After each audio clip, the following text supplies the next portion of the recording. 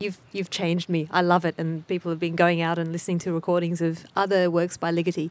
So we really wanted to make it even more accessible to the audiences, and it's such a wonderful piece to dissect, because I think it's compositionally quite, what would you say? Fascinating. Yeah, it's fascinating, and we just adore this piece. And I was interested, when you play, you sort of, as a cellist, you have a little extra height. I do. Do you want to explain why you have extra height? Well, it's quite a simple reason, actually. I mean, the two violins and the violas choose to play standing up, which maybe one of these guys can answer why in a second. And just logistics. So my eye level is on a par to where these guys are, because if their heads are up here and mine's down here, and the music's over there, the line of communication is quite easily lost, actually, and it just makes everything so much easier for all four of us if I'm more in a height with the other three. And the sound. Yeah, and we the can sound hear as well. Your sound more when you're on the same level. Yep. So, Stephen, you have been with the Australian String Quartet for 5 years. For 5 years, yes. And you play viola. That's right. So, right. Can I quickly, just yes. before you ask your question, thank you all for coming tonight, and apologise that we're not playing, yes. but these beautiful instruments you've been hearing about are actually ancient works of art in a lot of ways. And I think if we ask the art gallery to bring a $2 million painting across, or the collective value of more like 6 or 7 to bring outside and put out here tonight, they probably wouldn't have done it. And it's a similar thing with our instruments. They're very susceptible to changes in humidity, changes in temperature, changes in air pressure. For example, when we take them on aeroplanes, we buy a seat for the cello to travel with us, and our instruments go in the cabin baggage, but we would never put them underneath, and it's got nothing to do with all the cabin to do with all the baggage handlers out there. It's no, it's a change in temperature under there where the suitcases are, going to minus 30 degrees, and the change in air pressure, the wood expanding and contracting, that viciously really harms them over time. And the timber being as old as it is, it's lost a lot of its moisture over time, and the instruments themselves are actually very light compared to a modern instrument that has a lot more moisture in it, and they're just more likely for the seams to open up or something to pop or crack. So apologies for that this evening. But when the rain was wafting through sideways, we decided that it wasn't going to happen. Although now very still. Yes, I know. Yes. It's Typical Melbourne fashion. Always the way. Always the way. Although, even so, like Steve was saying about the temperature, I'm just imagining now you very kindly have brought a heater, which is toasting up my feet nicely. It's lovely. But imagining sitting here with the cello, the back of the instrument would be getting the cold air coming in from behind, and then the difference in temperature and humidity with the warm air from the heater, which we would need to actually have our fingers warm enough to play, that alone is already harming the instrument. So, Stephen, the relationship between 4 performers that perform, you are a band or you are a chamber orchestra. Yep. Is that how does it happen? I mean, do you seek? Do you advertise? Right. Well, rarely. Though there is there's a little joke out there about seeing an ad in the newspaper, which is string quartet seeking 2 violins and cello. Good. It might take a while for that to sink in, but yes. I've been lucky enough to play with a few different people in the quartet, and this group that we have been together we've been performing together this year, and we were together since about August last year. It was all official, and we all have threads that are interwoven somewhere back in our past, and in that we've all known each other, we've all played with each other before, and this has given us a sort of a common lineage. Also, the three upper strings all had a lot of our founding time in Queensland, where they have an incredible public music system, of which Dale is an incredible example. Picking up an instrument at school and going through that in the public schools. And sorry, Dale, to talk about you when I'm talking about me. You're my guest. Yes, and that's where I became a viola player instead of an architect. And so, you know, in that way, we have this similar lineage. And I knew Dale when he was still at high school, and we've crossed paths so many times, both in the United States and back here with the Australian Chamber Orchestra and places like that. And Francesca, when she was formed her own quartet, when she was playing with the Melbourne Symphony and a student at ANAM, you know, we worked together at some stages. The music world's very small. Yes. So we have our ways of knowing who's out there, knowing who's passionate about chamber music. Chamber music is not something to do if you want to be a millionaire. It's something you do if you're passionate about making that sort of music. And the repertoire written for quartets is absolutely outstanding. Symphonies are incredible, and some of them are powerful and beautiful and everything, but a lot of composers seem to have saved their most intimate and personal works for the string quartet, and we have a limitless supply of repertoire that we can play, and we all share that common love and interest in that. Apparently there is a new film out on the Australian String Quartet called Highly Strung. None of you seem particularly highly strung. Why did they call it? Why was it titled that? It's a very catchy phrase, isn't it? I mean, People like using that a lot. yeah. Strings, add a string to your bow. Yep. I got no strings attached. Yeah. No, they're all out there. I think it did work. It sold the movie a little bit. But yes, it's a documentary that follows a small time capsule about 2.5, maybe even 3 years ago. It goes back to. So it was interesting to see it again recently and to remember whether that was actually really what happened.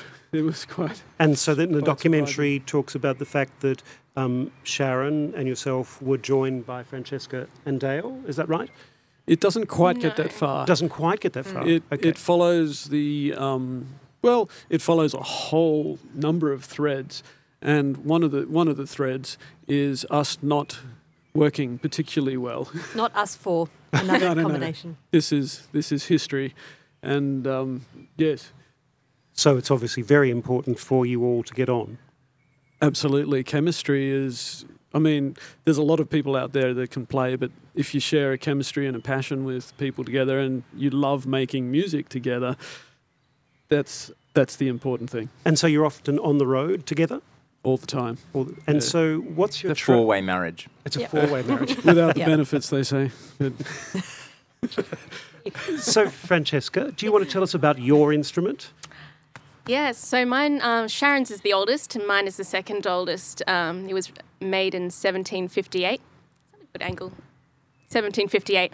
And it's kind of interesting because it's where the violin's obviously the only two instruments that are the same instrument in the quartet. And they're very, very, very different. They're worlds apart in terms of their sound. Dale's was... How much older is yours than mine? 1784. So, like 30 years Yeah. older than my violin. Younger than my violin. So, if you think about someone during their life, what's happened in that 30 years or what's happened with their craft, it's changed a lot. So, even though it's the same maker, they're very different voices. But that said, it's a gorgeous instrument and I really adore playing it. It's got a really rich, round sound, which... almost really like a enjoying. viola. Yeah, it is almost. It really does, do the transition. It suits the role of the second violin or violin. Yeah, it's fat. And Australian String Quartet do a lot of projects in terms of engaging with different audiences and performing in very different spaces. Yes. And you were brave enough to come out of the concert hall to come to perform in M Pavilion last night. Yeah. I mean, that's obviously part of one of the ideas about what you do with a string quartet. Yeah, I think. Well, this is something I'm very passionate about, taking our craft elsewhere, because I think a lot of people would love the string quartet who don't yet know what a string quartet is, and I think it's such a unique way to make music, and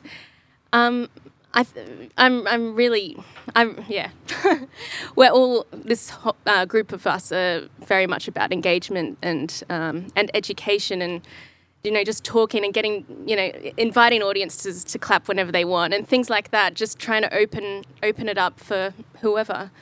Because in the 18th century, chamber music was usually performed in a private house, I suppose, or and it's my favourite way to listen to a quartet, even though you don't have, the beautiful concert hall or something. It's a very different thing sitting in a little room and hearing every sound that comes out, and people breathing before they play, and all those sorts of little minute details that don't necessarily come across in a different setting. And I think it's magic, really. And so what are some of the unusual places that you've performed? Or favourite places? I'm not sure now that you're putting me on the spot. Don't you recall the gin distillery? Oh yeah, that was a few weeks ago. Maybe Wineries. there's a reason I don't recall that. There's a theme here. They all involve alcohol. Yeah, they do. Well, they kind of go hand in hand. It's, music and food and friends and wine. But wouldn't you say our favourite place to perform, and I think we're safe to say it because we're here in Melbourne, is the Melbourne Recital Centre? Yeah. Yeah. It's a beautiful hall. Do you want to say why? Me? Oh, Anyone. well, it is just the most beautiful space to play in Australia, and it gives you back when you play a note. It kind of gives something back to you when you're playing. So there are some places where you play and it's very dry, or you just don't feel comfortable. You don't. Oops, sorry, I'm gesticulating a little much. It just has a very nice feeling. I can hear Sharon clear as anything, as though she's right next to me, even though she's over there. It's a combination of things, but it's a beautiful hall, and you can play so quietly, and it's so clear at the very back of the hall. I think the first time I ever went in there as a student, I heard the Tokyo String Quartet, and we got free tickets, so we were sitting right up the back, very back row of the balcony, and I could hear when one of them turned their page, you heard this. I was like, this is awesome. It was almost like being in a living room, but Exactly. you're ages away. Yeah. It's a gorgeous place. Yeah. Also, interesting trivia fact about the Melbourne Recital Centre is that the entire building is built on top of giant springs. So all of the rumblings that you get in the middle of the city of the trams going past, for example, it's all on a few giant spring shock absorbers. So it's utterly silent inside there. Yeah, it's like playing with another instrument. We've got our instruments, but we're inside another instrument and using it, and it brings out things in us that other halls don't. So it's a favourite. And Dale, you joined Australian String Quartet This year. this year. Franny and I both joined this year, so we're the babies of the quartet. But What does that make us? Veterans. Whatever you want to be, Steve. And so, Dale, you were based in America, is that right? well, actually, yes, I was in the United States for 11 years, and then Canada for 7. I was in Vancouver for the 7 most recent years, and these guys brought me back to Australia. And you combine your time, or you also work with the Melbourne Symphony Orchestra as choir Yes. master? Concertmaster. Close. It's a good one. I like it. I like it. Tom. He'd be great choir master. I've never tried you'd be good. choir directing, You'd but be What good. would the difference be? So as a concertmaster, what yes, do you do? concertmaster. So I'm the lead violinist of the Melbourne Symphony. I'm one of two concertmasters, actually. Excuse me. My hay fever's playing up. Have a drink. Yeah.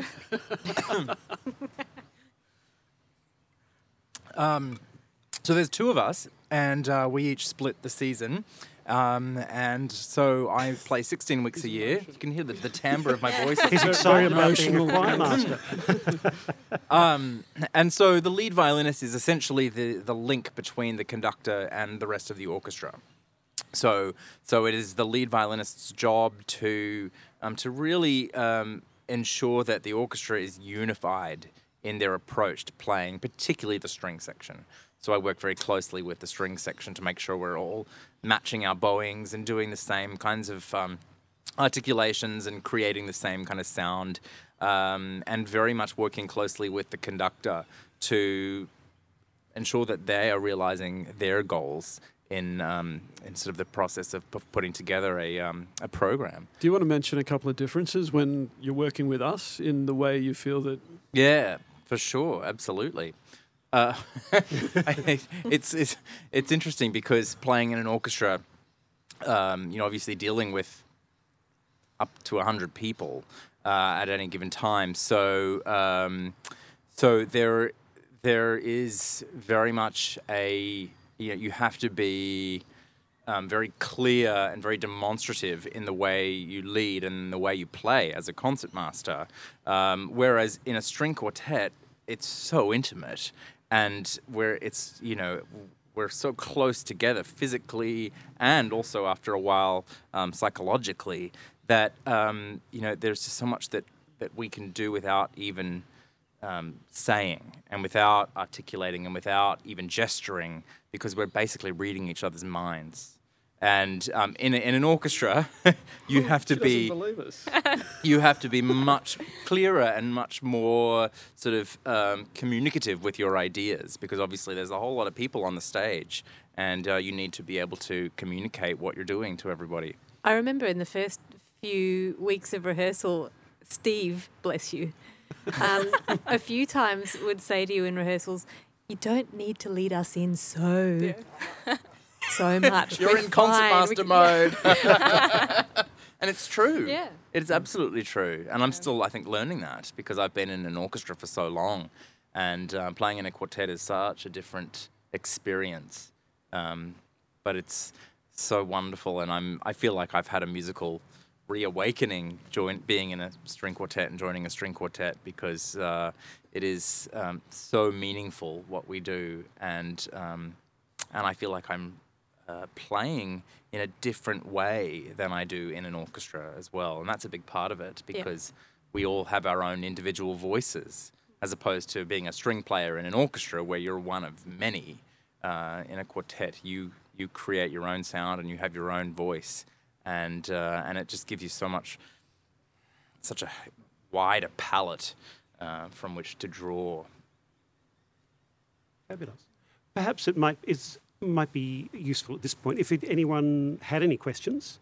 We're an intimate group, so there's a microphone going around if anyone would like to ask any questions. There's one here. You've spoken beautifully about... It's working. Good. You've spoken beautifully about the personal relationships within a quartet, but we also know there are examples of chamber groups who have stayed together despite less than beautiful personal relationships, to the extent of not travelling on the same plane and all that kind of thing. What about the musical relationship? Can you talk a little bit about that, and whether or not you could have such a musical relationship with each other that it might not even matter whether you liked each other personally? Luckily, we haven't got there yet. But yet there are actually many famous examples of quartets that do have dysfunctional personal relationships, but they somehow manage to make it work. And it's not ideal, because we are, whether we like it or not, spending a lot of time with each other and traveling together, even if we're not always on the same plane. But yes, I think that at the end of the day, we all have to be able to separate what we do in the quartet from who we are as people. And that can be very difficult as musicians because the music is who we are as well. On Monday night, was it? We started with Mozart's very last string quartet, which then led to Ligeti. So Mozart's work was obviously written towards the end of the 1800s, and Ligeti written in 1953-54, and very different times. They were both very experimental pieces, and so they had that in common. It's funny though, when we came up with that program, that was it just fell together really beautifully, and we said we couldn't imagine a better program actually, and we didn't. That one had the least discussion of everything. That was a unanimous one, really, wasn't it? That took all of about 3 minutes over the phone. Where Mozart was taking quartets, I mean, Ligeti was using very similar. I mean, Mozart would start with a theme and develop that theme, and then he'd change it by using a different key, and then there'd be a second subject, that type of thing. Whereas Ligeti was starting with a set of intervals, and then he'd change that by stretching those sets of intervals and going through the similar sort of classical thinking, but using a different language, if you like. And so there was that. And then to finish with the Ravel, it just happens to be something that's one of, for us, the most amazing pieces of chamber music written, and again, very forward-thinking, and it just fitted beautifully in our minds. So, And the rehearsal period, how long does that take? we tried to slot in bits, in particular of the Ligeti, through several processes earlier. So I guess that was about a 2-month rehearsal period for that piece. Before any... We take our programs around the country each time we perform them, so to the capital cities. And we always block out a minimum of a 2-week period before that where we come together and rehearse. We've all had the music at home and been working on our own parts, of course, and developing our own ideas. We know the scores. We might listen to other recordings. We all have different ways of preparing. So we come together prepared. And There's a saying that, rehearsing is not to learn your own part, but to learn everyone else's part that you're playing with. I like that. Good. Can I just chime in here and say that our quartet is particularly unique? I'm taking a slightly new direction here, forgive me. But we're very unique in the fact that we have an amazing team that work with us. We're not just 4 musicians playing concerts. We have a staff, management, I suppose, of 4 people. Our executive director is actually here tonight, Angelina Zucco, and we have an operations manager. We have a manager of development and fundraising, and we have a marketing manager as well.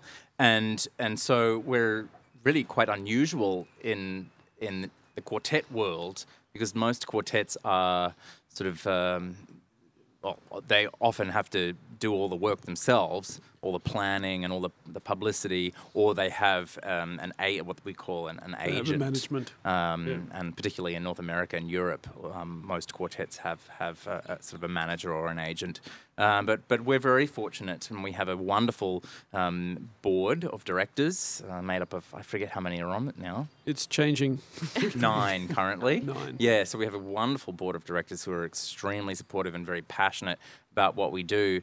And so it's not just like it's the 4 of us getting together and planning our lives. There is a whole other layer of management and organisation behind what we do. And they're full-time jobs. The management, Yep. will get emails at 1 a.m. in the morning from management. It's around-the-clock work for them. Yeah, but it ultimately makes our jobs so much easier because we can focus on the music making and the artistic side of things as opposed to worrying about Booking flights. booking flights and planning all Venues. those sort of minute details. Yeah. Great. So, would anyone else like to ask any questions about quartet? Mm-hmm.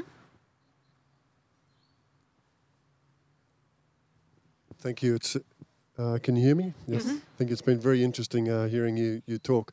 I'm interested. I mean, you've achieved like almost a peak body status. So I'm interested in what it's like being where you are and looking back on the journey to get there.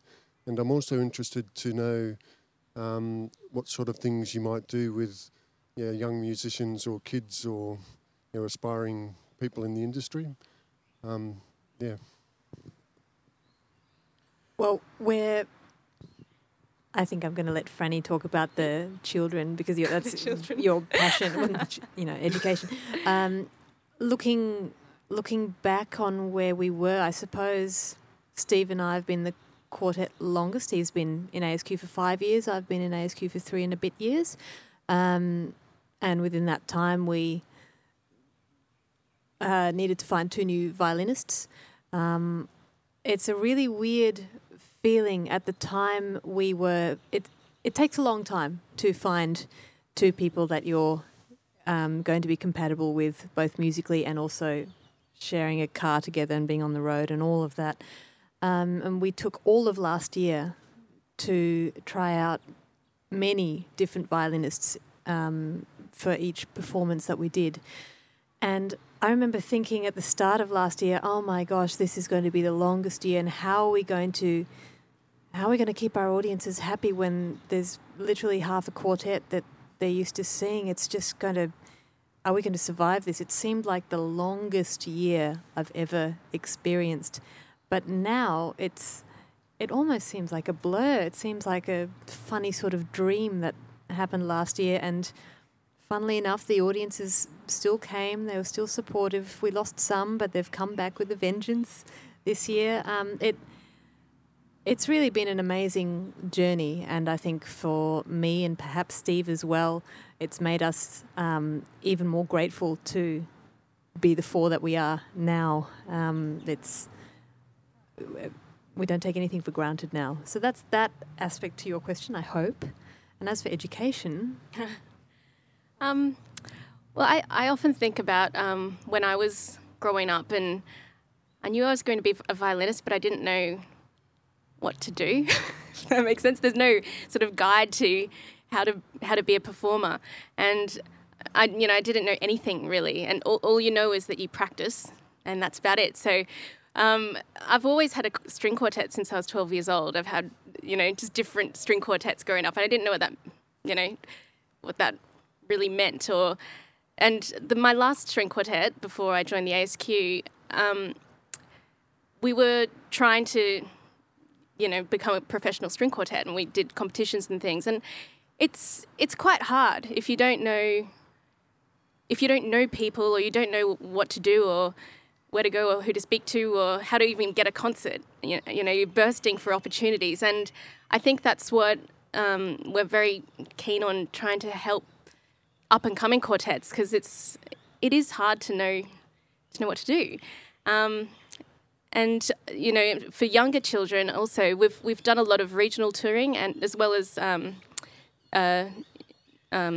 cities as well, and if at the end of the week there's a lot of kids who have a great time, then that's great. But if there's one kid who goes, I really want to be a performer or something, and we strongly urge everyone to stay in touch with us, get in touch with us with Facebook, and just opening some communication and just accessibility, because I would have loved to have known grown-up me back when I was little, because I was bursting with questions and I just didn't know how to get answers. So I think that's the start of trying to help. The future of classical music is just sort of opening it up. Yeah. We try and, like Franny was saying, make ourselves as accessible as possible, because one thing to swan into a city and play at the Melbourne Recital Centre and then fly out the next morning, but we're more and more these days we're making sure that we'll give a masterclass at whatever the local university is at the time, a chamber music masterclass. Sometimes we teach individually students that approach us, and it's lovely that I've noticed even in the last year, students of all ages are starting to realise that, hey, they're not that scary. I might just send them an email to see what I get out of it, and they are more and more. So we're really trying to spend slightly longer in each city and also each regional area, rather than going out to Mount Gambier for one day to take one masterclass. We'll stay there for 2 nights and work with not just the student chamber orchestra, but also an adult amateur orchestra as well, that's often made up of the string teachers of that town as well. So then they get, hopefully, inspired and get some ideas that then they can take back to their classrooms. So we really try and not just target a particular age group or level, but whoever wants us, really, we're there for the taking. And can we hear more of Australian String Quartet? Is there a CD? A new CD? Pending. And what about online? Do you do a lot of work online in terms of your recordings or performances? We're going to be doing more and more digital work, and we actually had a really interesting meeting with a group here this morning who we're hoping to be doing some collaborative work with next year and onwards. So yes, we're going into the recording studio with Slava Grigorian, the wonderful guitarist, and actually our producer sitting here tonight, Stephen Snellerman from the ABC. We're very happy to have. And that's something that we're going to be recording, some new guitar quintets. And also we're starting an anthology of early Australian string quartets, which is a really fascinating project. There are a lot of quartets out there that were written in the 1800s and early part of last century that aren't being heard. They're locked up in the back of a library somewhere, and so we're going to be recording them as a project to, recreate the Australian history of the string quartet and get that out there. And then we're also very keen to be getting our own recordings out of pieces that will be starting in December and doing more next year, and hopefully getting a CD within, I guess, the next 18 months, you could say, of just the string quartet. Yeah. And your next performance in Melbourne? Our next performance in Melbourne is actually on the 10th of December at the Ian Potter Museum down at the university, and we're going to be playing one of these early works by Charles Edward Horsley from 1862. It is the earliest existing string quartet in Australian string quartet history, so that'll be amazing to play that. And we're going to pair that with various different works. Great. Well, I think probably you've been very generous with your time, and on behalf of everyone, we'd like to thank the Australian String Quartet, Sharon, Stephen, Francesca and Dale for joining us here this evening. And I'm sure they'll stay around and have a drink, and you can ask them a few more questions about all the secrets. Thank you, Robert. Thank you very much. Thank you for moderating. Thank you. And thank you for coming. Yeah.